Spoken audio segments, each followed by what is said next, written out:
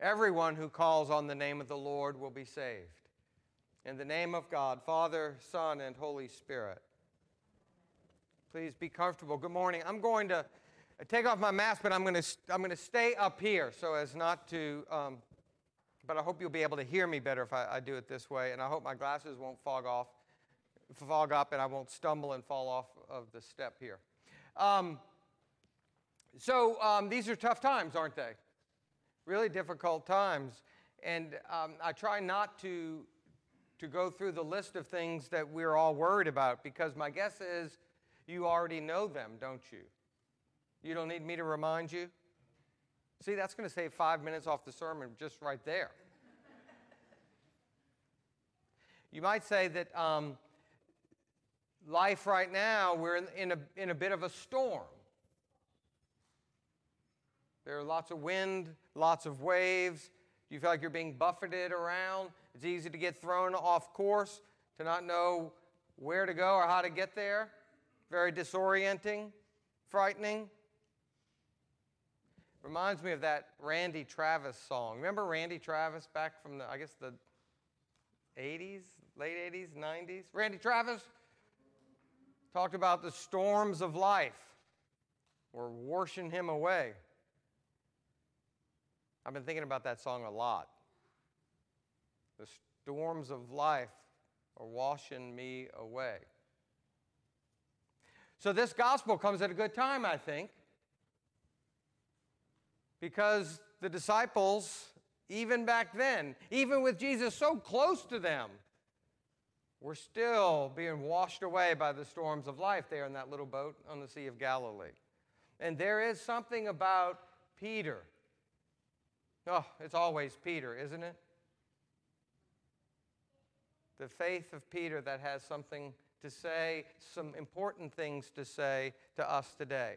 What does this faith of Peter that we see specifically in today's gospel, how can it help us in the midst of the storms of our lives? So here's four things. There's more, but these are four things that I get out of this story about the faith of Peter.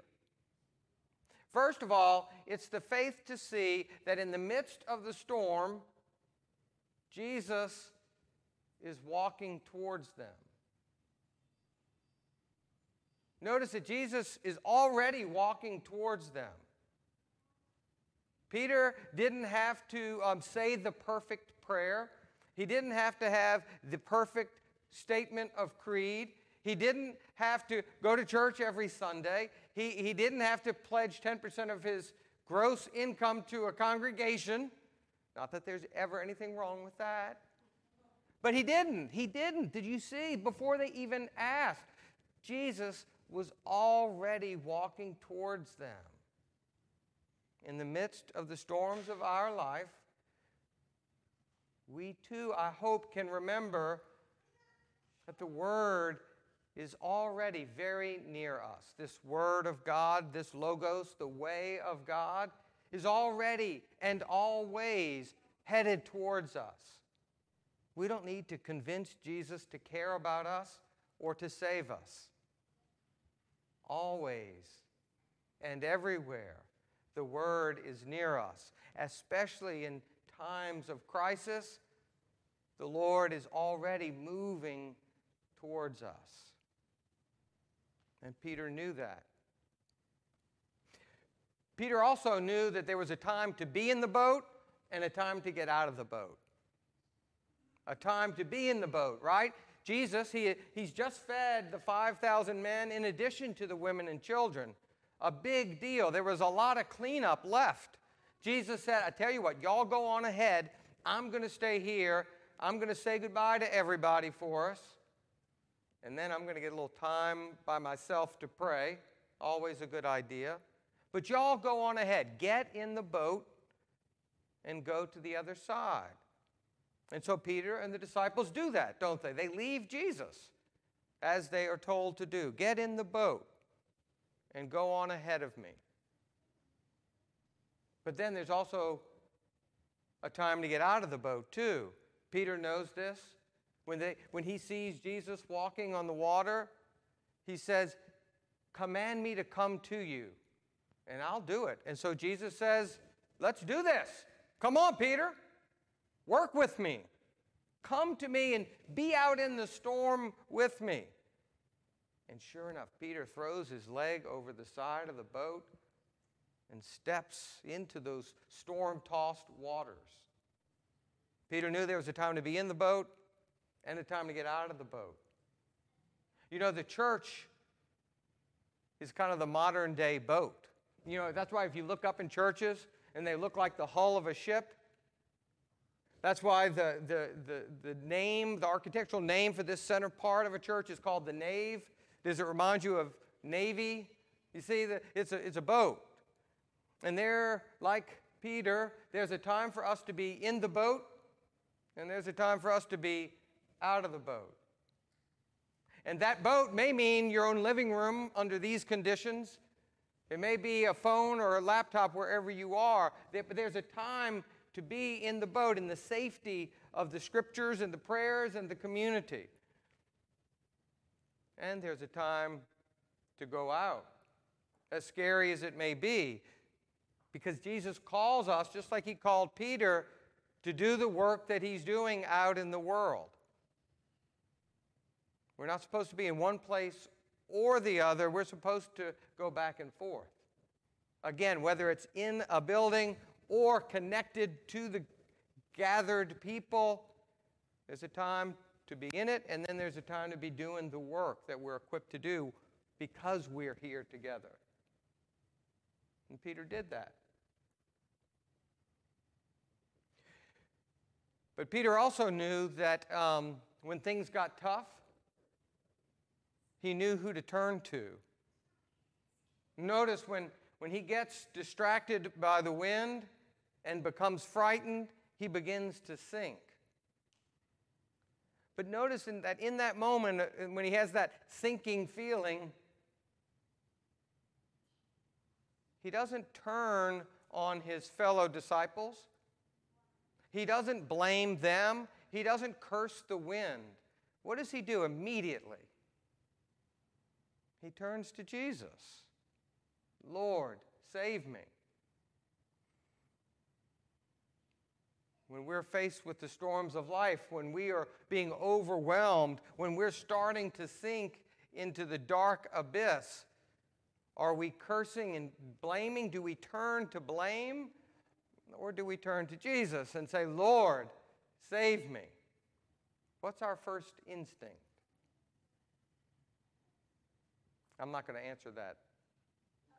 But you don't have to look too far to see how often we turn to blame.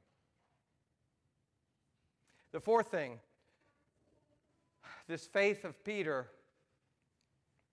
is that it's not perfect, is it? It's an imperfect faith. Even Jesus says, oh, you of little faith, why did you doubt? Peter's faith isn't perfect. But even a little bit of faith in the right person is enough. Remember all the parables that have led up to this is Jesus saying the kingdom of heaven is like a mustard seed, so small. Yet, in the right conditions, it can provide life for hundreds of creatures. The kingdom of heaven is like leaven, that in the right place, it can expand to give food and nourishment for so many people. A little bit of faith, not perfect, but enough in Jesus, in the power of God's love to provide life and conquer death is enough. More than enough.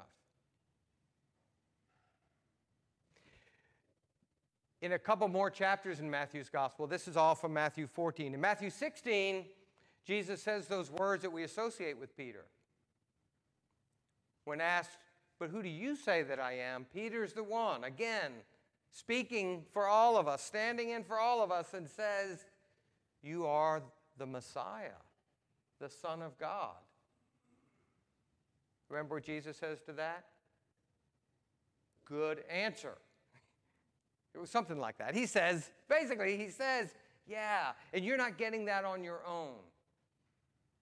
That faith is a gift to you, and it is on that faith that I will build my church. It's not so much on Peter himself, but it's on that kind of faith that the church is built.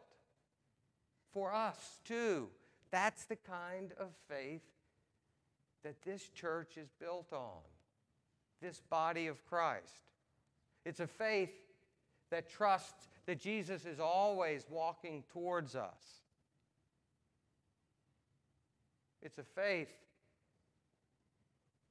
that knows that there's a time to be in the boat and there's a time to be in the mission field, as scary as that may be. It's a faith that turns to Jesus when we're scared, not turn on each other. It's a faith that when we start to sink, we turn to Jesus. It's a faith that says, my faith isn't perfect, and there are times where it doesn't seem to be enough, but my faith is in you, Lord, and you are enough. Can we have that kind of faith, the faith of Peter?